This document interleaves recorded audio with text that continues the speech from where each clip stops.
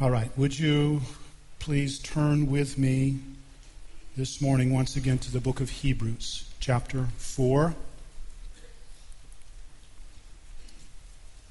Hebrews, chapter 4. Thanks for coming back, by the way. Last week we looked at this passage, but I also, during the course of last week's message, had us looking at several other places in the Bible. This week we're going to stay right here. But I'm going to read a couple verses further than I did last week. So Hebrews chapter 4, starting again at verse 14, but I'm going to read through chapter 5, verse 2. You follow along as I read. This is God's word. Since then we have a great high priest who has passed through the heavens, Jesus, remember from last week, this same Jesus, the Son of God, let us hold fast our confession. For we do not have a high priest who is unable to sympathize with our weaknesses, but one who in every respect has been tempted as we are, yet without sin.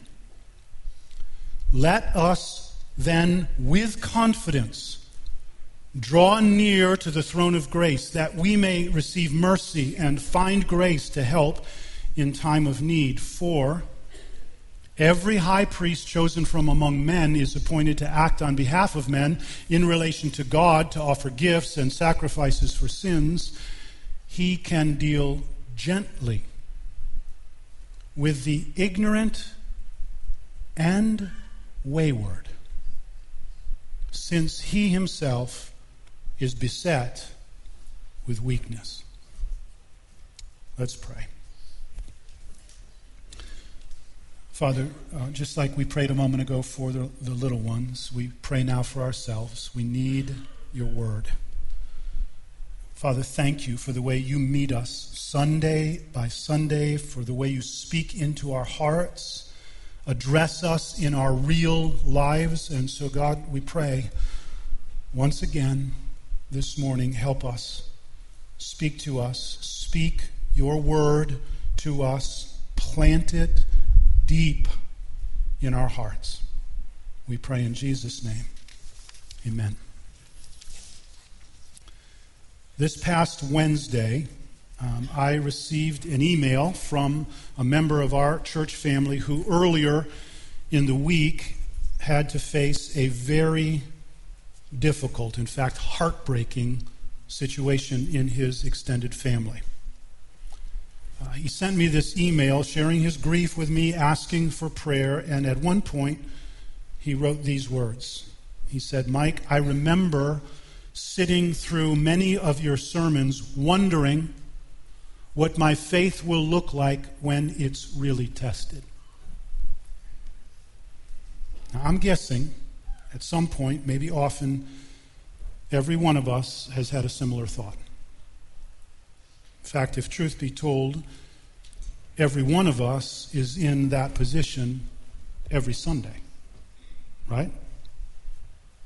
We hear God's word speak its amazing and almost incredible truth. We hear it call us to believe, and we think, how will it go with me when my faith is really tested? How will it go when it comes time to really believe this thing I'm hearing?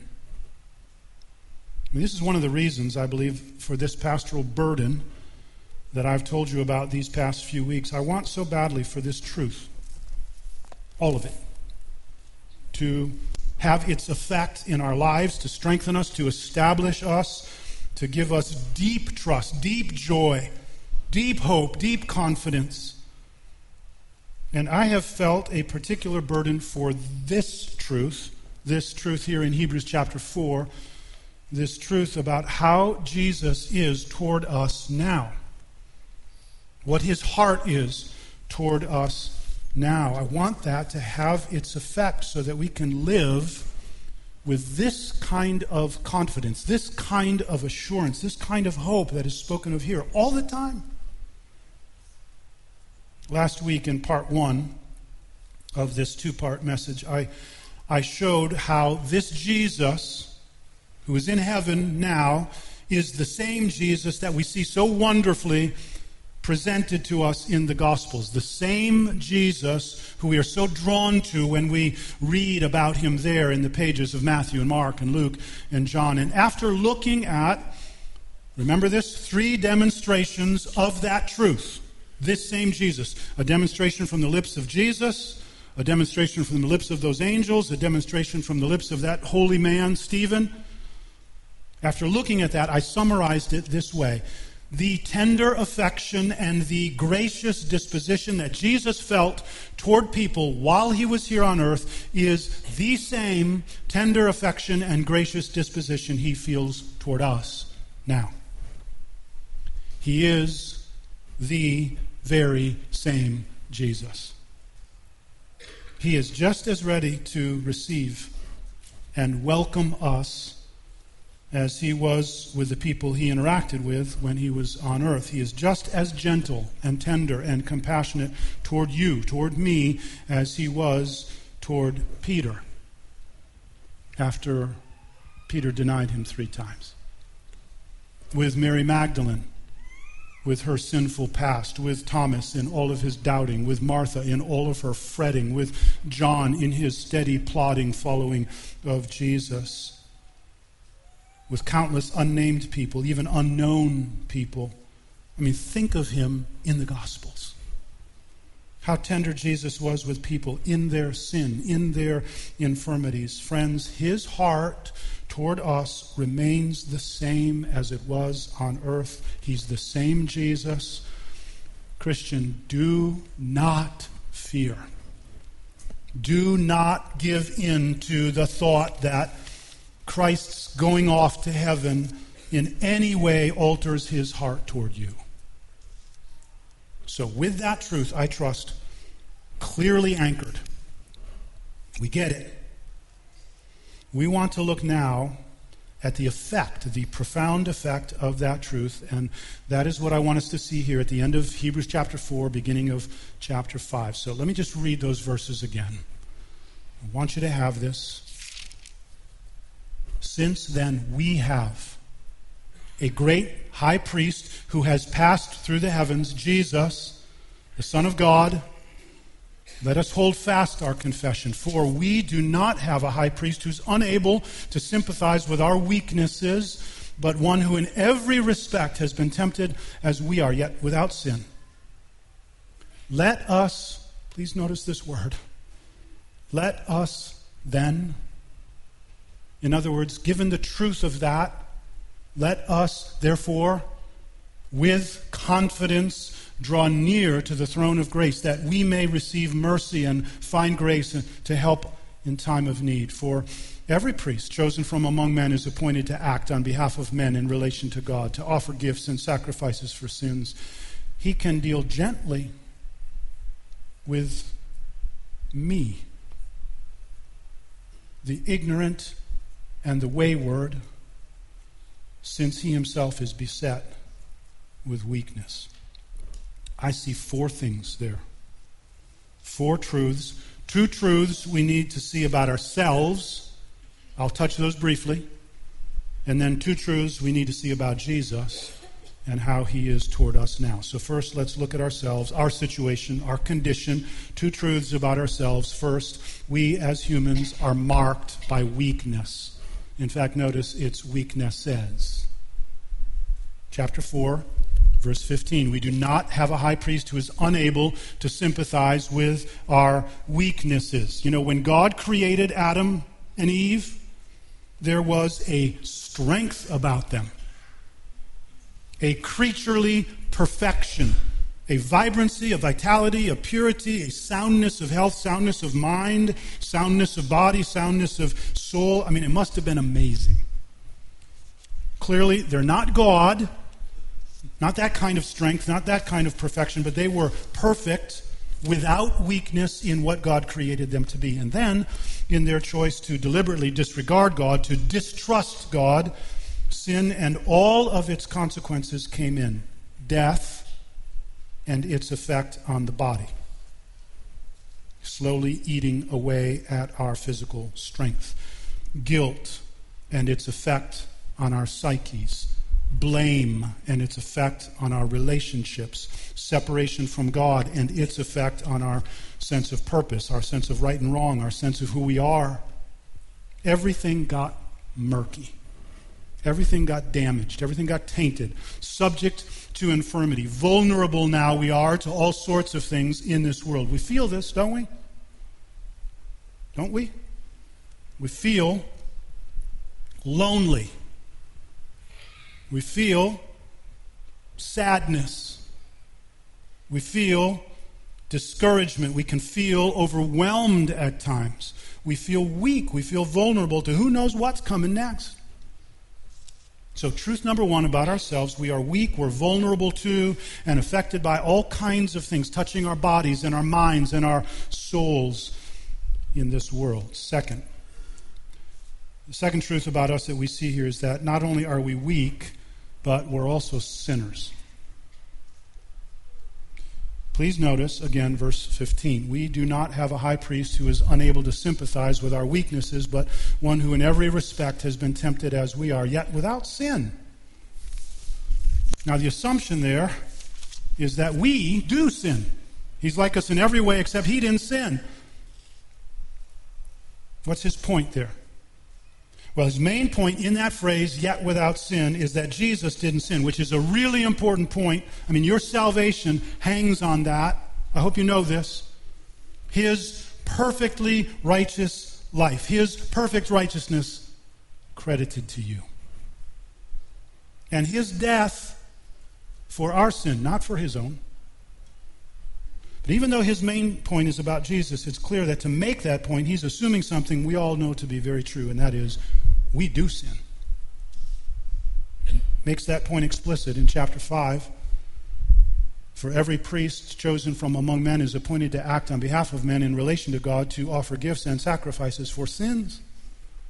He can deal gently with the ignorant and the wayward. He's talking there about not just our capacity, but our tendency to go astray.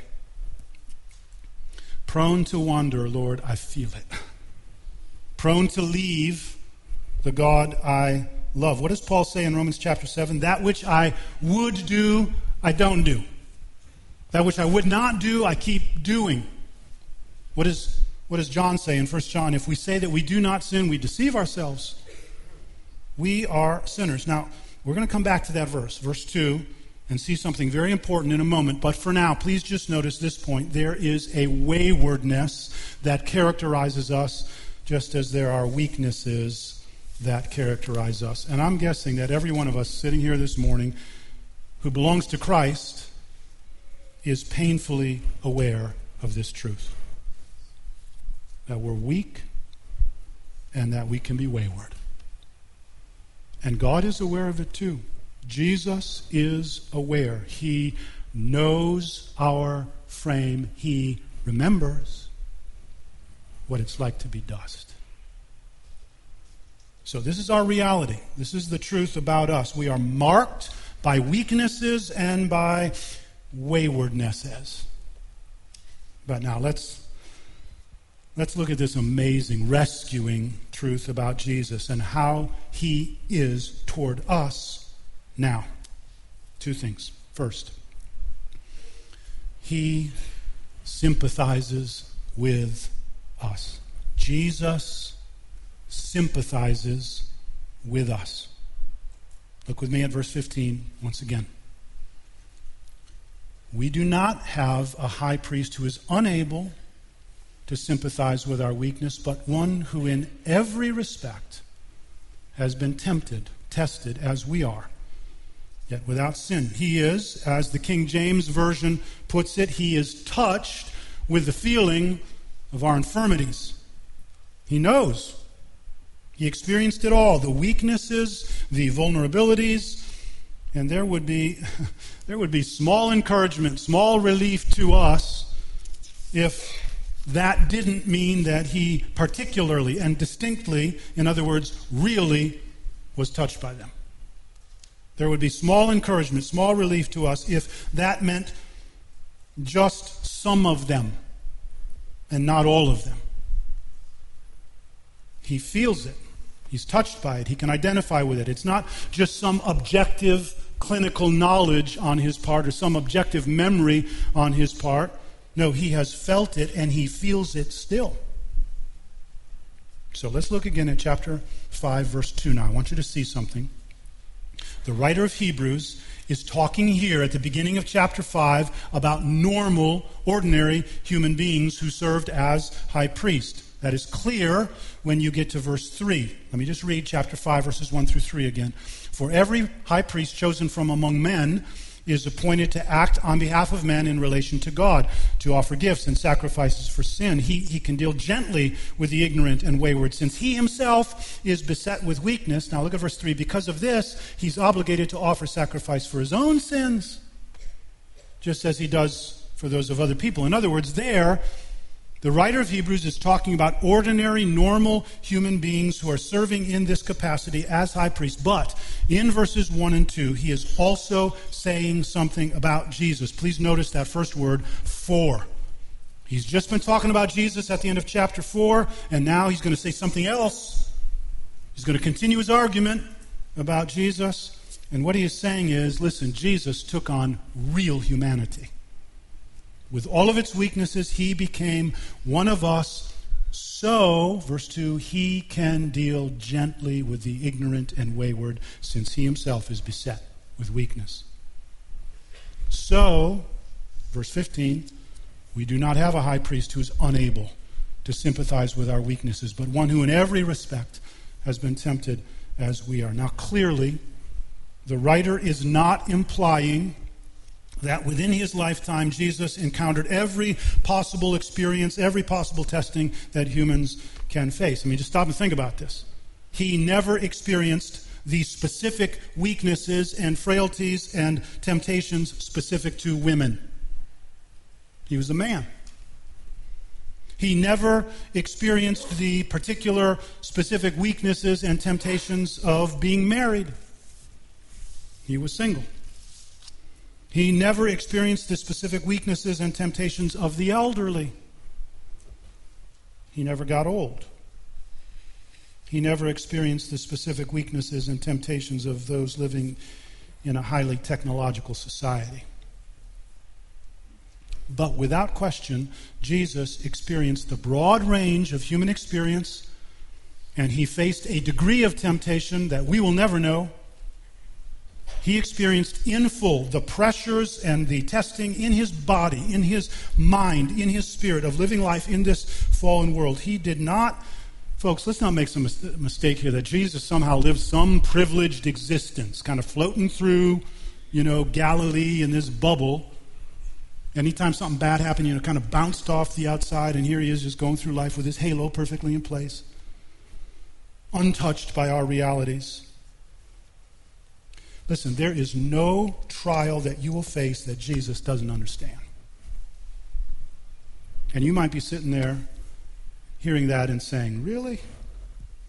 Really? Does Jesus really know and care about what I'm going through right now? Does he really know what it's like to suffer the loss of friends like I'm experiencing right now? Does he really know what it's like to be without? Does he really know what it's like to suffer physically like I'm suffering now? Does he really know what it's like to be misunderstood and rejected? Does he really know what it's like to be assailed by dark thoughts? Well, you know the answer to every one of those questions. Yes, he does. Listen, whatever trial, whatever temptation, whatever misery you are experiencing, we can know and we can be comforted by the fact that Jesus was once under something very much like it. He knows from his own experience the misery, the distress of body, of mind, of soul. Friend, you are not alone. He sympathizes with us in our weaknesses. You have one who is able to understand. He is fully aware and he is fully moved by what you experience. What stirs Jesus' heart toward us now? Our weakness. our infirmities, our afflictions, our vulnerabilities. His heart is moved by the pain and suffering we feel. But now, remarkably, he is also moved with sympathy for us in our sin. This is something I was and am so eager for you to hear. This right here is a big part of that pastoral burden that I have felt over these past months. This is the thing that so caught my own attention some months ago now and ministered to me so deeply. He is moved. His heart is toward us when we sin. Look at verse 2 of chapter 5 once again. He can deal gently with the ignorant and wayward. Did you know that was in your Bible? He can deal gently with the ignorant and the wayward. One of the reasons the high priest must be from among flesh and blood humanity is so that he can deal gently with sinners. Friends, please hear this. Every one of us needs to hear this. Jesus does not have compassion on us. He doesn't sympathize with us just in our hardship. He has compassion on us. He feels sympathy toward us in our failures. Thomas Goodwin, old Puritan writer, he says it this way: your very sins move his heart to pity more than anger. Your very sins move him to sympathy. He cares for you. He loves you. His anger is towards the sin. Your very sin, though, moves him to pity. He sympathizes with you. He deals with you gently when you stumble. That stumbling doesn't turn him away from you. It turns him toward you. Like a father would be toward a stumbling child. When you feel like you want to run and hide from him because you've sinned, you know what he's doing? He's moving toward you. And he wants you to know that. This is my heart toward you. Fellow Christian, brother, sister, this is who we have. This Jesus, with this heart. Like a doctor who's dealing with a sick patient, his hatred is not toward the patient, but toward the disease. Christ's anger is toward the sin. You are his beloved child, and what he feels toward you is tender affection and a sympathetic grief. Nothing, if you are a Christian, nothing can separate you from the love of God in Christ Jesus. Nothing. So the first thing about Jesus we need to see is that he sympathizes with us in our weakness and in our waywardness. But if that's all he did, just sympathize. I say this very cautiously this morning, very carefully. If that's all he did, he would not be a great Savior. I mean, as precious and as comforting as his tender sympathy is, we need something more. We need help. Like real help. Real strength. I need strength right now, God. Real comfort, real protection, real provision in my weakness, in my waywardness. So look at verse 16. Remember all that he said. Remember all we've said. Let us then, with confidence, draw near to the throne of grace, that we may receive mercy and find grace to help in time of need. Do you hear what that is saying? Do you see what God wants you to know? There is grace. Friends, do not let grace go fuzzy in your thinking. Grace is real. Grace is God's very tangible help in time of need. It is God's goodness, specific goodness to us. Real help from God. Provision from him of what you need. And this is not random. You remember those floats in the 4th of July parades where they would throw the candy out into the crowd? I don't know if they do that anymore. That's not what this is like. Just random, God throwing grace out. Hope you get some. Hope you like it. No, this is aimed grace. I see you. I see you. I know your need. I'm very in touch with what you're going through. I see you. I know the grace that you need right now, and I'm ready to help. This is aimed grace, personalized grace, specific grace for you, for your need, from one who knows and understands. Whatever your situation, Christian, wherever you are, Christ stands ready to help you with grace tailored specifically to your need. So just stop and think about your current situation. Think over this past week. Think about this coming week. So any failures this past week for which you need grace and mercy? Guess what? Guess where you can find it? The throne of grace where Jesus sits with a heart towards you of tender affection and gracious disposition. Any situations coming up this week for which you need help? Guess what? Guess where you can find it? Guess who's there with a heart full of tender affection and with a gracious disposition toward you. Grace to help in every circumstance. I know many of you could stand up right now and give testimony of God's grace supplied. And I also know every one of us still stand in a position of great need. So what are we to do? It's really simple. And it's right there at the beginning of verse 16. Let us then with confidence, knowing what we know, let us draw near to the throne of grace.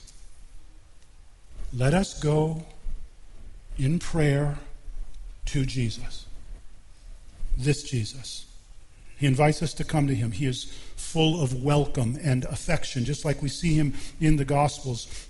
For us to fail to come to Christ is to rob ourselves of all of this. When I fail, and I can be tempted to think, I can't come to Christ now, or when my life is so heavy, or I just feel spent, I'm down, I feel like I can't even pray. Jesus says, just come. Just be here with me. Come to me, all you who labor and are heavy laden down, and I will give you rest. My yoke is easy, my burden is light. Come to me. Find rest for your soul. So in simple trust, in a confidence based on knowing how the heart of Christ is toward you now, go to him. You have a great Savior, a great high priest who is for you. He sympathizes with you and he is ready to help you. Go to him. Knowing how ready he is to receive you, to welcome you, to care for you. Even in our weakness, we can go confidently. Knowing what he's like. And because we know his heart toward us, there will no doubt also be, at least a little bit, a grateful love for him as we come. I had someone say to me recently, I think it might have been one of the other elders, although I can't remember for sure. But someone said to me just a few weeks ago, Mike, when it comes time for you to step down, I want the people of Crossway to say, we love Jesus. Yeah, we miss Mike, but we love Jesus. And I want to do everything I can to help that happen. Not so much the miss Mike part, but the we love Jesus part. And I've tried to help that happen this morning. Here he is. This Jesus. And this is his heart toward you right now. Let's pray.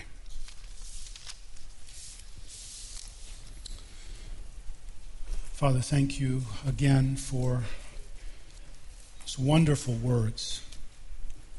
Lord, I pray that this little passage tucked here into this amazing book, in this larger book that you've given us. I pray that this passage will somehow get anchored so that we have it, we can draw on it, know its truth, and then live in light of its truth.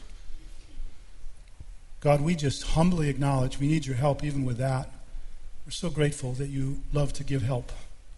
So grateful that your Spirit helps us to pray even when we don't know how to pray with groanings too deep for words. God, you have given us so much. Lord, help us to not miss it. Help us to enter into the reality of what you have done for us and what you've provided for us in Christ.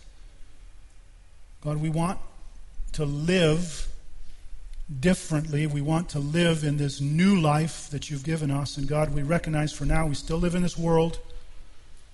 And even with all of the goodness and richness of this world, there's some hard things. And so God, help us to, as we already sang, turn our eyes upon Jesus. Look to him and find in him everything we need.